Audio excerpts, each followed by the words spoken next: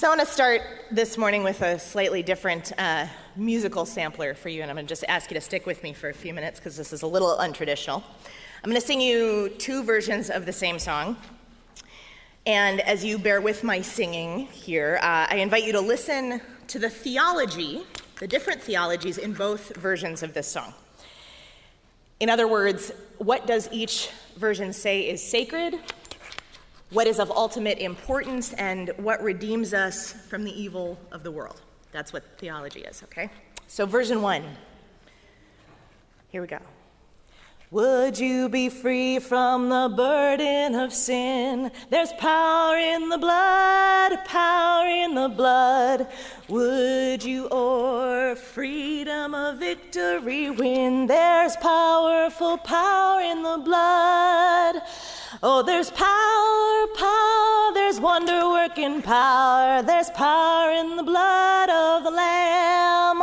There is power, wonder-working power. There's power in the blood of the Lamb.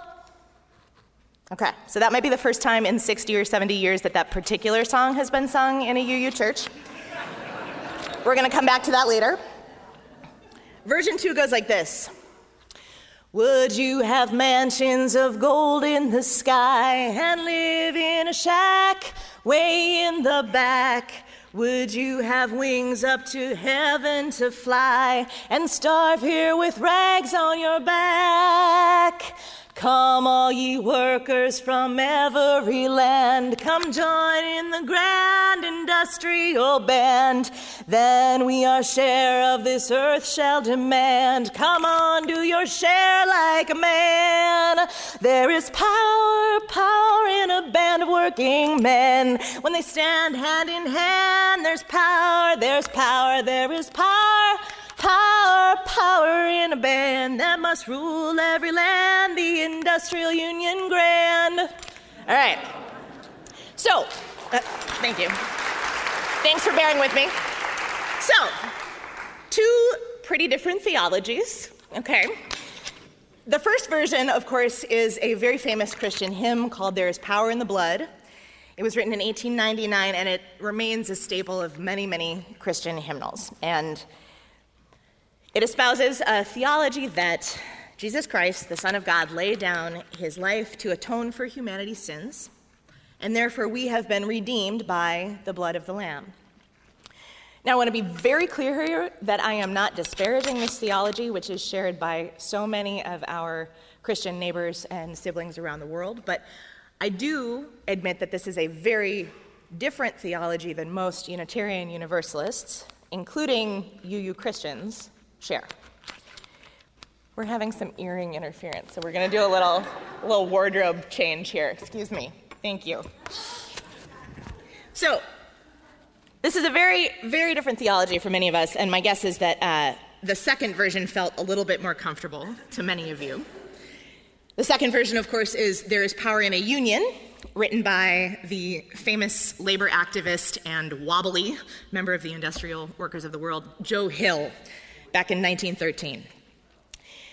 Clearly, it has a very different theology from the first version. And I use that word theology broadly because, of course, as we know, the labor movement at that particular period was deeply connected with Marxism and pretty rejecting of all forms of religion. But I mean theology to say a broad framework of belief about what is sacred, about what binds us together, and what saves us from meaninglessness and despair. So under that definition of theology, the second version is also very clear. What is important is justice in the here and now, especially for poor and working people, and that we, as humans, create that justice together, literally and figuratively by forming unions. So how many of you were a little bit more comfortable with the theology in number 2 than number 1? Okay.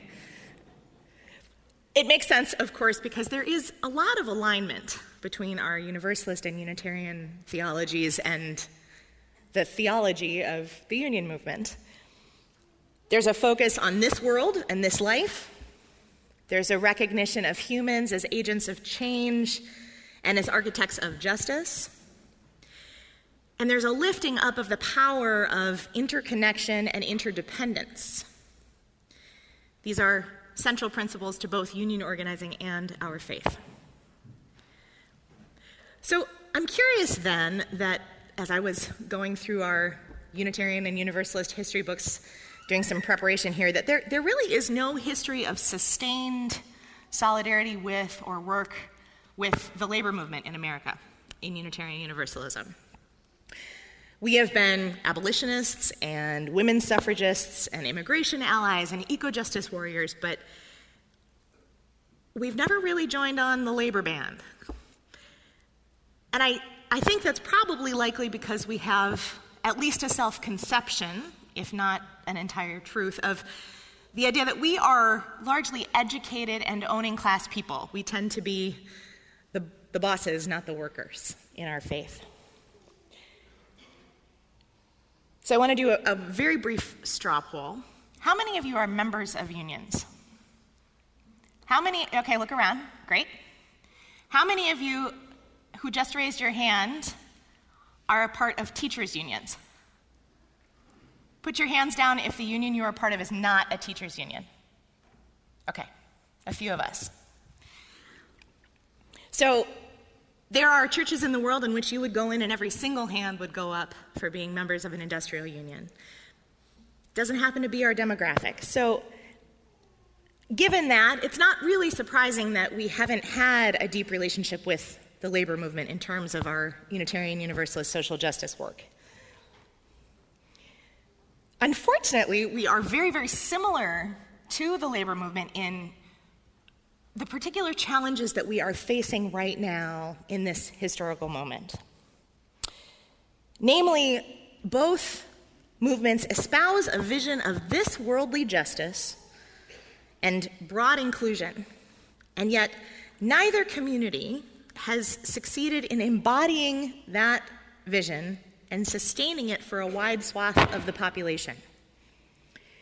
In fact, membership in both unions and our Unitarian Universalist congregations are on a rapid decline and have been for quite some time.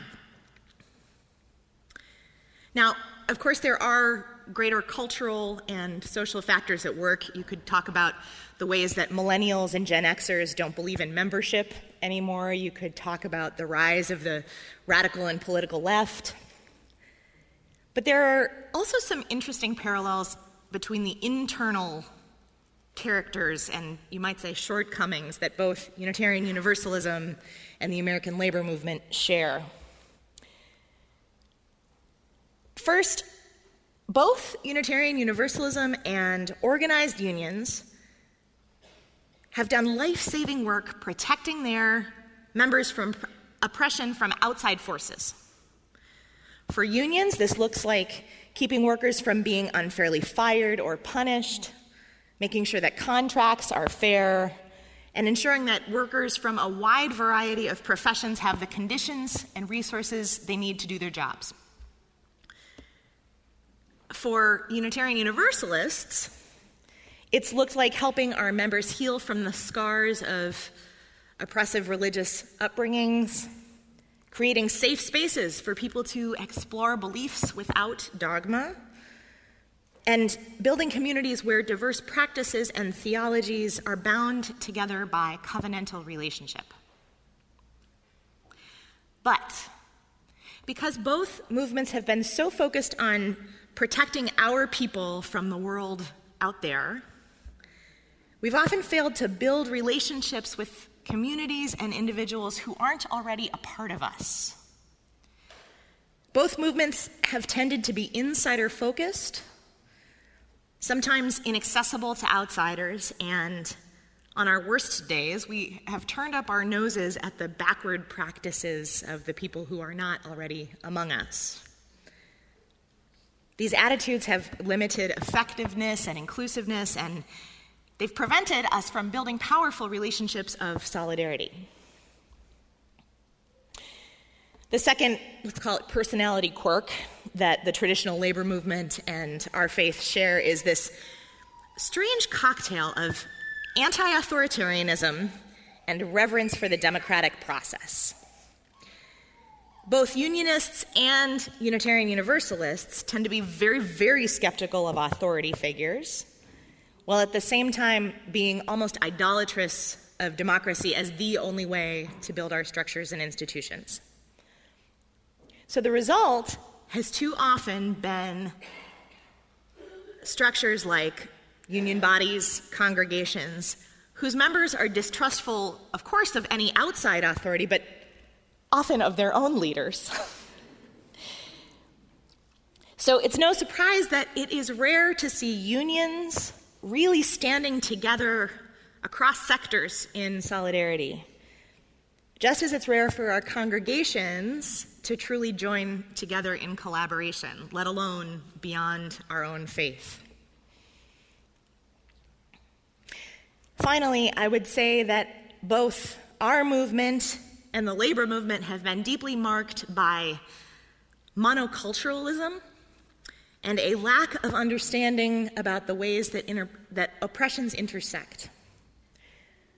Both groups have relatively little class diversity among them.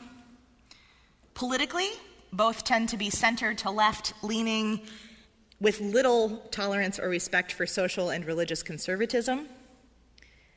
And racially, and this is a long and complicated story, but to sum it up, there are long histories in both unions and our congregations of claiming to embrace racial diversity while embodying cultures of whiteness that have made belonging excruciatingly painful, if not impossible, for folks of color. Now, the demographics of unions have changed over the last few years. There are more folks of color in them now than there have been in the past. But neither labor nor our faith have historically been very effective in joining broader struggles for racial justice with communities of color. Now, don't worry, I'm a preacher, so I'm going to bring you some good news. Okay, I know that sounds a little bit dismal, but I believe on this particular Labor Day, we are standing in the middle of a seismic societal and political shift. It's causing many, many people to wake up, and it's not just the right. People waking up include, and especially, those of us on the left who are beginning to see that a rhetoric of justice and inclusion is not the same as a practice of justice and inclusion.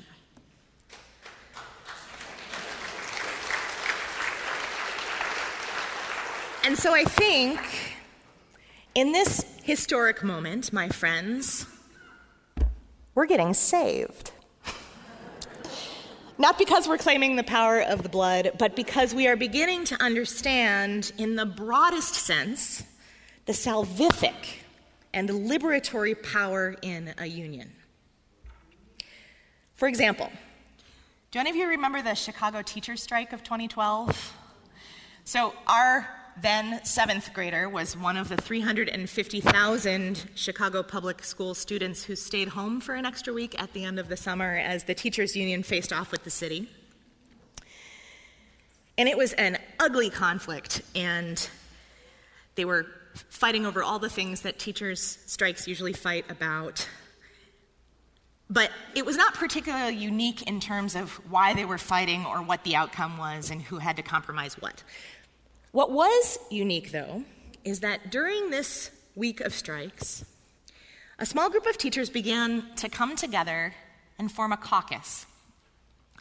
They envisioned a union that not only advocated for the rights of its members, but for justice for the children and the communities that they served and worked in.